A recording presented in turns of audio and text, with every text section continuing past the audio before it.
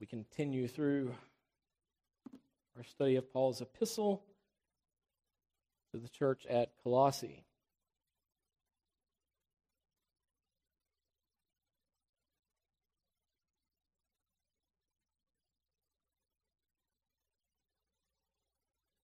Look at Colossians chapter 1. We'll begin our reading in verse 12 together. Giving thanks unto the Father which hath made us meet to be partakers of the inheritance of the saints in light, who hath delivered us from the power of darkness, and hath translated us into the kingdom of His dear Son, in whom we have redemption through His blood, even the forgiveness of sins, who is the image of the invisible God, the firstborn of every creature. For by Him were all things created that are in heaven and that are in earth, visible and invisible, whether they be thrones or dominions or principalities or powers. All things were created by Him and for Him. And He is before all things, and by Him all things consist. And He is the head of the body, the church, who is the beginning, the firstborn from the dead, that in all things He might have the preeminence. For it pleased the Father that in Him should all fullness dwell. And having made peace through the blood of His cross, by Him to reconcile all things unto Himself, by Him, I say, whether they be things in heaven or things in earth. Let's bow together in prayer. Heavenly Father, we thank You again for the opportunity to come together as Your people, as Your church, as those who You have called out for Your purpose, as You would reveal Your glory in the world through the grace that has been worked through the redemption in Jesus Christ in our lives. Lord, we are grateful for all that You have done. We are thankful for the privilege it is to gather as we do this day. We thank You for the Word of God and how You use the Word of God in our hearts and in our lives to continue to conform us to the image of Your Son as You have purposed to do even before time. And God, we thank You that You are faithful to that which You have determined to do. You are faithful, Lord, as You demonstrate Your eternal purposes in this world in which we live. And You've called us as Your people to be a light, that we might grow and be rooted and grounded in Your Word, in the truth of Christ, and that truth might shine forth from our lives, not only in what we say, but as well in all that we do. So we pray this morning as we open the Word of God, may You give us understanding and discernment. May we have ears to hear, eyes to see, hearts to receive of that which You have declared, that which You have privileged us with in Your Word. May we see Christ as He is revealed, and may we have a greater appreciation and thankfulness and praise from our hearts unto You because of not only what You have done, but more importantly, because of who You are. We ask this in Christ's precious name. Amen. Thank you, and be seated. Last week, if you were with us, you recall that we were looking as we continue through our study of Paul's prayer, which is one of his signature styles within his epistles, in which Paul will usually introduce himself by name, and then as well he will speak of his of praying for the church, for those to whom he writes, and the prayers vary from time to time, obviously. But you'll find in both Paul's epistle to the Ephesians, as we saw some months or a year or so back or more now, as well as in Philippians, that the prayer is very similar in nature, and we'll see some of that again this morning. But yet, you recall that we began to look at this truth of God has qualified us, made us meet to be partakers, or He has qualified us in the person of our Lord Jesus Christ. And that is a tremendous statement which Paul made, and we really focused in on verse 12 on last week. And I want to review just a little bit of that, of course, as we continue to progress. Now, we will not deal with the entirety of the text we read this morning. Again, last week we just dealt with verse 12, so we're not dealing with 13 through 20 today, but we are going to read through that and reference some of that as we work through the text again this morning. We observed in verse 12 the point of this epistle in which Paul transitions from his prayer for the church at Colossae to praise for the person and work of Christ. And there's a reason Paul does this, and we'll see that in the text this morning. Last week I pointed out two questions which we drew from verse 12. First of all, for what is it that Paul gives thanks? Or for what does Paul give thanks, as he mentions in verse 12 when he says, giving thanks unto the Father, which hath made us meet to be partakers of the inheritance of the saints in light. The verb phrase used, hath made us meet, as I mentioned a moment ago, means to qualify or to make sufficient. And the verb qualified is defined as having the qualities accomplishments, etc., that fit a person for some function or some office or the like. And while we, as we have seen, we saw this last week, you know this truth biblically from the very beginning, Genesis chapter 3, we see this clearly declared from the point of that, or from that point forward throughout the entirety of Scripture, that we are disqualified by Adam. So we have an inherent sinful nature that we possess from the time of conception. We are sinful. David said, "In sin did my mother conceive me." The script Psalms also tell us that we were shapen in iniquity. And so we know that sin has tainted us. Sin has, we are infested by and with sin. And so we are disqualified by Adam. Adam has disqualified the human race. No man is qualified. All of us are disqualified. But yet, that being through our inherited sin nature. But yet we are also unqualified by our own actual sins. And so this is referring to the sins, theologically speaking, actual sins are the sins of which we are guilty, that which we do, which we commit. Now all this comes forth out of a sinful nature that again is inherited by Adam to us. We've inherited this sinful nature. And so this indwelling sinful nature is the source from which our sins come forth and are manifested. Remember, all actual sins in reality are manifestations of the sin of unbelief. And that's from the garden till today. And so we see actual sins coming forth, which are manifestations of our unbelief or unbelief of mankind. So we are disqualified by Adam, unqualified ourselves by our own actual sins. And so because of this, we are infinitely insufficient to meet the requirements of God's holiness, God's righteous standards, God's righteousness, His law. As Paul described in Romans 3:23, of which you are very familiar, where Paul writes concerning both Jew and Gentile alike, he is saying, "For all have sinned," specifically saying the Jews are guilty as well, that they are just as much under the condemnation of God as are the Gentiles. That was the problem the Jews had in the time in which Paul wrote that epistle. And so he's saying that all have sinned and come short of the glory of God. And what that means is they lack what is necessary for God's glory to be. It's not present and it's not being manifested. Now, let me speak to that for a moment before we move forward to remind you of this truth. Yes, we are absolutely created in the image of God. God created man, created Adam, and then created Eve out of Adam in His image. But since the fall of Adam and Eve in the garden, we are marred images of God. So though we are still in the image of God, it is a marred image. That is the reason why the Scriptures, again, teach us so clearly all throughout, but specifically Paul mentions when he says in Romans that God is faithful in conforming us to the image of Christ, to the person of Christ. And so we are being reformed in that we are marred, so God is reforming us in the image of Christ, that His glory in eternity be manifested as we are in Christ, so Christ is in us, and that Christ now be living His life, demonstrating His life in and through our lives. So we find that we are disqualified, we are unqualified. However, God has made us qualified in Jesus Christ. For it is Jesus who is everything that we are not. Where we are insufficient, He is all sufficient. And we find that He does possess all the necessary qualities, the character. He has accomplished the Father's will perfectly, and He is infinitely more than enough and all-sufficient. In Romans 8:3-4 we saw last week, for what the law could not do in that it was weak through the flesh. Again, not saying that the law itself is weak, but rather saying that the flesh is weak and God's law, let me remind you of this as well, just a side note for a moment, that when we think of the law of God, and this is one of the great failures, obviously, that you see demonstrated perpetually through religion, is that the law of God was given as though it's some list of do's and don'ts that God's saying, I expect you to live up to this now, do your best to do. No. Remember, the law of God is God's declaration of His righteousness, His righteous standard and holiness, and He is saying, I will accept nothing other and nothing less than this, in perfection.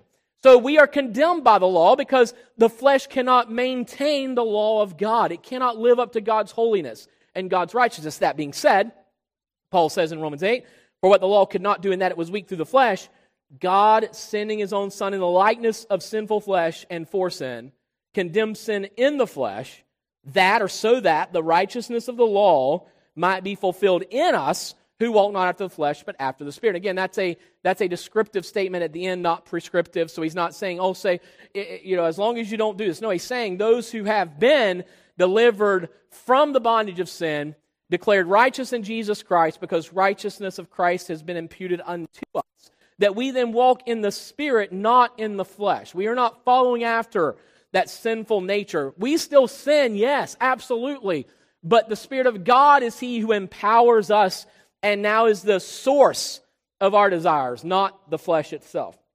The second question, which we considered last week, stems from the first, which is this: for what has God qualified us? Verse 12 goes on to say, giving thanks to the Father, which hath made us meet to be partakers of the inheritance of the saints in light. The noun partakers means one who shares, one who has a portion, and the noun inheritance means lot or portion. So it's also important that we consider this phrase as the definite article, the, as you see. So it's that He has made us meet to be partakers of the inheritance, not part of an inheritance or an inheritance, but the inheritance of the saints in light. And God has made us qualified in Jesus Christ to share in the lot or the portion which God is determined to give His saints. So then the question could be asked, well, what is that portion?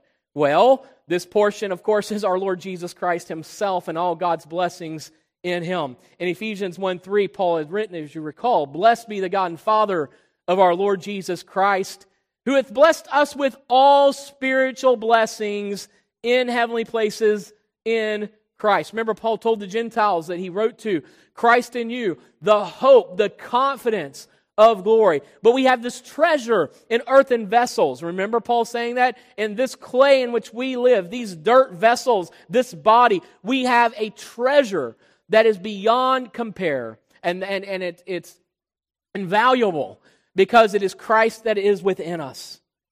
So this morning we continue to examine this matter of the Lord taking us. We who are disqualified, we who are unqualified, and making us qualified by and in Jesus Christ. So having answered the question, for what has God qualified us, I believe it's important that we now consider and examine that which Paul explains in this text concerning the way we have been made qualified by God by asking the following question, which is simply, how has God qualified us? Because Paul is showing us this in the text. Now remember something as well. All of this is important, and we've already dealt with this in our overview of the book and introduction into the book of Colossians.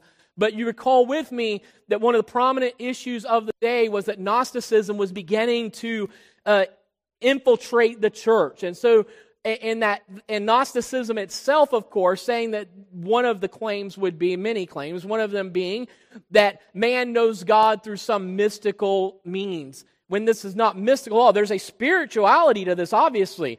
The Holy Spirit dwells in us, but this isn't something that's mystical in that regard. And so Paul here is explaining to this church at Colossae at a very, very important time in history and culturally speaking, in which he is declaring, of course, the preeminence of Christ, and he's not only saying that God hath made us meet. See, it's not something that we discover mystically or whatever, but God has done this work, and now he's going on to say how God has done this work. So how do we know God? How do we become, or how is it that we are made to be qualified, meet to be partakers of the inheritance of the saints in light? So what is the process of this? And it's not given in depth in these verses. It's mostly spoken, Paul speaks in a very brief manner. He speaks in brevity concerning this. But notice what he says in verses 13 and 14.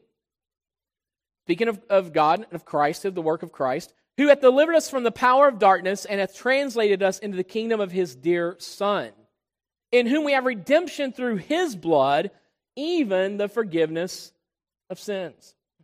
Now, we will further discover in this chapter that Paul will expound more so on this matter, which we did read a portion of this morning, verse 20, but let's read verses 20 through 22. Skip ahead a little bit so you can see where Paul goes into a little more detail concerning this means by which God has qualified us. He says, and having made peace through the blood of his cross, by him to reconcile all things unto himself, by him, I say, whether they be things in earth or things in heaven, and you that were sometime alienated and enemies in your mind by wicked works, yet now hath he reconciled in the body of his flesh through death, to present you holy and unblameable and unreprovable in his sight. So we see here that Paul addresses more so and explains further in verses 20 through 22 how God has qualified us. It's through God reconciling us through the death, sacrificial death and substitutionary death of our Lord Jesus Christ. And through the body of His flesh, by death, He presents us now holy and unblameable and irreprovable in His sight. That is the purpose in this work of reconciliation. And remember what reconciliation is. Again, theologically speaking, the definition would be that to reconcile is to remove the hostility that existed. So there is hostility that exists between God and man, and it's through Christ that God the Father, through His wrath being poured out upon the Lord Jesus Christ, that God has exhausted His wrath for all those who trust in Christ. So there is no wrath that is reserved for me by the grace of God and that work of redemption in Christ.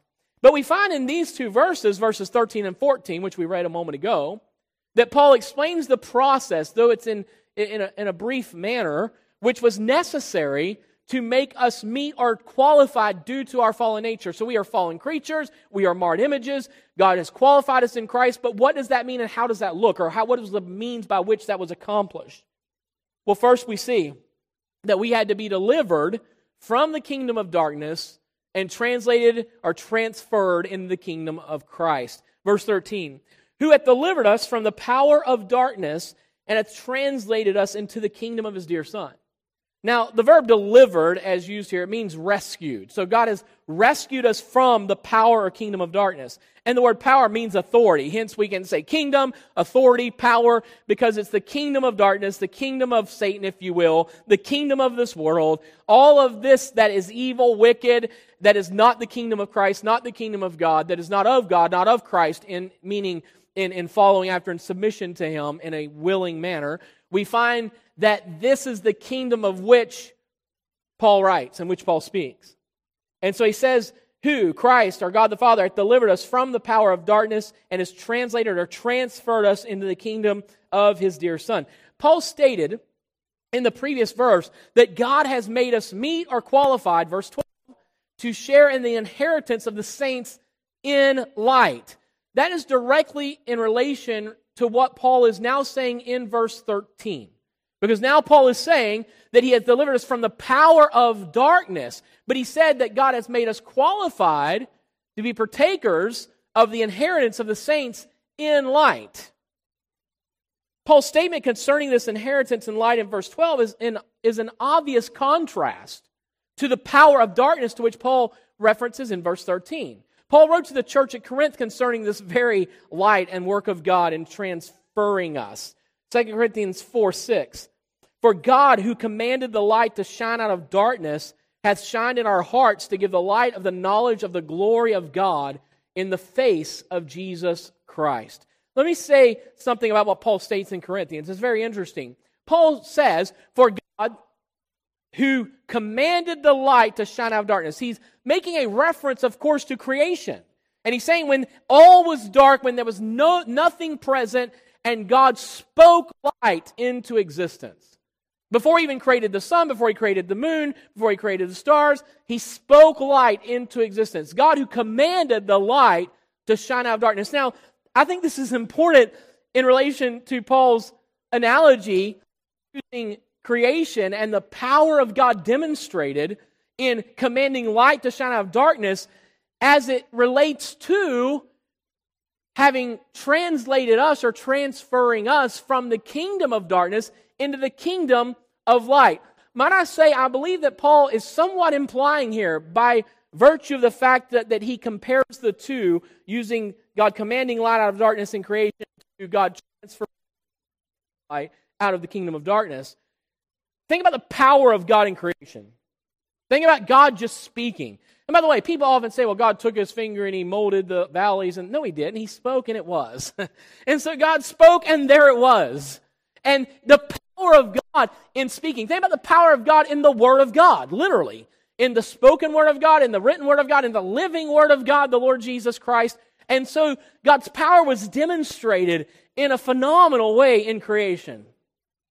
But yet, Paul says, as God shined, the same God who commanded light to shine out of darkness in the creation of the world and the universe and all that is, He says, that same God hath shined in our hearts. It is that same power of God that has translated us. Might I say, it takes that same power of God that it did to speak all things into existence to translate us from the kingdom of darkness into the kingdom of His dear Son. It is a powerful, hence Paul says in Romans 1:16, we read the verse this morning together. Paul said, "For I am not ashamed of the gospel of Christ, for it," the gospel, and what is the good news? How is the good news declared? Through the Word of God, as God has lived through Christ, and as God has spoken through the prophets and ultimately through His Son, as now God has spoken through His Word, as all that God has said for man to know has been recorded in His Word. For it, the gospel, is the power of God unto salvation. Again, I remind you of the simple truth that all who have truly been born again have at the moment of that new birth experienced the power of God in this salvation. This is a work of God. You can't translate yourself out of darkness into light. And let me say furthermore, you don't want to. Let me prove that to you. Look at John 3 for a moment. I didn't intend to go here, but look at John 3. Of course, you know in John 3, Jesus is speaking to Nicodemus. And let's look at John 3. Let's just begin at verse 14. We'll read a few verses here. "And as Moses lifted up the serpent in the wilderness, even so must the Son of Man be lifted up, that whosoever believeth in Him should not perish, but have eternal life. For God so loved the world that He gave His only begotten Son, that whosoever believeth in Him should not perish, but have everlasting life. For God sent not His Son into the world to condemn the world, but that the world through Him might be saved." Verse 18 tells us why. "He that believeth on Him is not condemned, but he that believeth not is condemned already, because he hath not believed in the name of the only begotten Son of God." And this is the condemnation. Look at what he says now, that light is come into the world. Who is that light? John chapter 1, very clearly. This is Jesus. "And men loved darkness rather than light, because their deeds were evil. For everyone that doeth evil hateth the light, neither cometh to the light, lest his deeds should be reproved. But he that doeth truth cometh to the light, that his deeds may be made manifest, that they are wrought in God." Let me give you an example of what is being said here by John in this account. That God sent Christ because men are already under the condemnation of God due to the inherent sinful nature and actual sins. So man is guilty and under condemnation. He sends Christ as the Redeemer. Say, "Oh yeah, so whosoever just believes in Him should not perish," and stop there as though it's something that man just does in transferring himself out of darkness into light. But what does Jesus or John go on to tell us here? He says, those who do evil, those who are not regenerate, those who don't believe are under this condemnation. And what do they hate? Light. And what do they love? Darkness. And it's not just they love darkness and hate light, but neither cometh to the light. Man will not come to light. And why is the reason? There's a good reason man will not come to the light. Because as soon as he is exposed, or as soon as he comes to truth and righteousness, it exposes his unrighteousness. And men would rather run and hide than they would be exposed. Again, going back to original sin in the garden. What did the Lord say to Adam? "Adam, where art thou? Where are you?" And again, it's not a logistical question, as though God did not know where Adam was, but God was calling Adam out in his sin and causing him to stand before Him in his sinful state because he had rebelled against God. And in doing so, He confronts Adam, calls him out, and because Adam was hiding, he didn't want to come out to God. He didn't want to see God. He didn't want to be exposed before God, and so he's hiding away. But look, this is the grace of God that He calls Adam out. That is the grace of God. Remember, Romans tells us it's the goodness of God that leads us to repentance. It is the goodness of God, the grace of God, the favor and kindness of God by which we are brought to repentance. And so this is a wonderful grace of God that Adam was even called out. And then we know that's grace. Why? Because then God slays a sacrifice and clothes both Adam and Eve He provides for them, that which they cannot provide for themselves. And so we see that this is important concerning this statement of light being translated from light, or from darkness into light. And it's important that we understand that this is not something that man will simply do on his own, but this is the power of God. It is by the power of God that we are translated into the kingdom of His dear Son.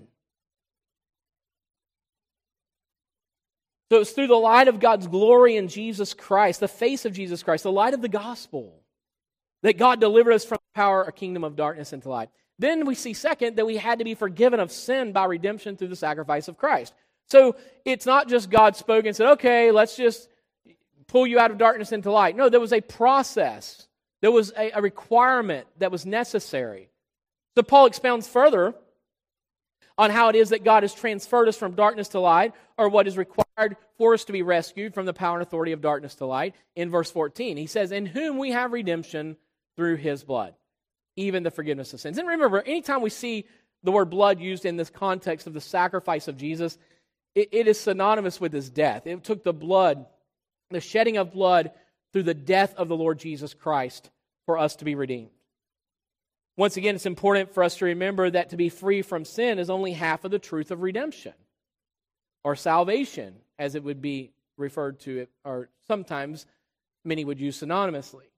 For in redemption, we are not only freed from sin, but we are also freed unto righteousness. Again, Romans 6, 16 through 18. I want to remind you of this truth from these verses. Paul wrote and said, know ye not that to whom ye yield yourselves servants to obey, His servants are ye to whom ye obey, whether of sin unto death, or of obedience unto righteousness. But God be thanked, that ye were the servants of sin, but ye have obeyed from the heart that form of doctrine which was delivered you. Verse 18, being made free from sin, ye became the servants of righteousness. And that word servants there is the Greek word doulos, and it means slave or enslaved. So we who were enslaved to sin are now enslaved to Christ. It's interesting because throughout John's Gospel specifically, you'll find where Jesus speaks and says that if the Son shall make you free, you shall be free indeed. And He speaks about true freedom being of Him, not of any other. But yet we're told in Scripture that if we are in Christ and delivered from darkness to light, that now we are enslaved. So how is it that we are free? Again, the context is this. We are free first from the bondage and condemnation of sin. But second, we are also freed unto life, Christ, and righteousness. Something that man could never do apart from the Lord Jesus Christ dwelling within him. So it's through the sacrificial death of Jesus Christ that we are forgiven. As Paul explained in greater detail in his epistle to the church at Ephesus. Ephesians 1, 3 through 7, I told you that these are very similar prayers. Paul wrote and said, blessed be the God and Father of our Lord Jesus Christ, who hath blessed us with all spiritual blessings in heavenly places in Christ, according as He hath chosen us in Him before the foundation of the world, that we should be holy and without blame before Him in love, having predestinated us unto the adoption of children by Jesus Christ to Himself, according to the good pleasure of His will, to the praise of the glory of His grace, wherein He hath made us accepted in the beloved, in whom we have redemption through His blood, the forgiveness of sins, according to the riches of His grace. So the means by which we were made to be qualified, of course, and there's so much more that could be said about this, and so many places we could go to see this revealed and explained in even greater detail. But God has made us qualified in Jesus Christ. That's what Scripture says. He hath made us meet to be partakers of the saints, of the inheritance of the saints in light. So God has made us meet. He has qualified us in the person of Jesus Christ. But what did that require? It required that we be redeemed through the sacrificial, substitutionary death and work of atonement of our Lord Jesus Christ, that we might have sins forgiven. So then that brings us to the last question that I have this morning for you at this point in time at least, and that is, what did it require in one to qualify us? So we understand we've been made qualified in Jesus. It required His death, atonement of the righteous for the unrighteous, the just for the unjust. But then the question is, so what would qualify one to be the qualifier?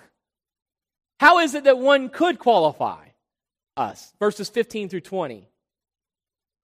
Who is the image of the invisible God, Jesus, of course, the firstborn of every creature, for by him were all things created that are in heaven and that are in earth, visible and invisible, whether they be thrones or dominions or principalities or powers, all things were created by him and for him. And he is before all things, and by him all things consist. And he is the head of the body, the church, who is the beginning, the firstborn from the dead, that in all things he might have the preeminence. For it pleased the Father that in him should all fullness dwell, and having made peace through the blood of his cross, by him to reconcile all things unto himself, by him, I say, whether they be things in earth or things in heaven. Now, while we do not have time this morning to delve into the depths of this portion of our text, I do want to introduce to you again the overall importance of this portion of the epistle and how it is related to what we have just discovered from the previous two verses specifically. Within this passage, we find that Paul provides the thesis for the entirety of this letter. As I've told you many times, throughout Paul's epistles, there's always a thesis statement that is made, but then usually the first chapter that provides the entire emphasis and purpose for that which Paul has written. And we find in this passage this thesis statement by Paul in verses 17 through 19. Let's read them again. And he is before all things, and by him all things consist. And he is the head of the body, the church, who is the beginning, the firstborn from the dead, that in all things he might have the preeminence. For it pleased the Father, in him should all fullness dwell. Paul here is emphasizing that Jesus Christ is preeminent. Again, people often make statements like this, well, you need to make Jesus first in your life. I've said to you before, you don't make him Lord, you don't make him Savior, you don't make him first any more than you make him Creator. He is who he is. He is preeminent. He's not preeminent because you see or recognize or declare or claim that. He is preeminent because God has declared him preeminent. He is above all. He is before all. There is none other to compare to him. We find that this is Paul's emphasis throughout the epistle, and it's fitting, especially regarding the attacks within the church, as I mentioned, by large, that it was facing at this time in history in which the epistle was written. So while the preeminence of Jesus is always relevant, it was extremely important for the church at Colossae at that time in history to be mindful of this truth, as it is for you and me as well today. There's only one who was able to qualify us, to make us qualified before God the Father, and that only one capable of such is our Lord Jesus Christ. The character and the person of Christ is incomparable with any other. It required all he is and all he has done to make us meet or to qualify us before the Heavenly Father.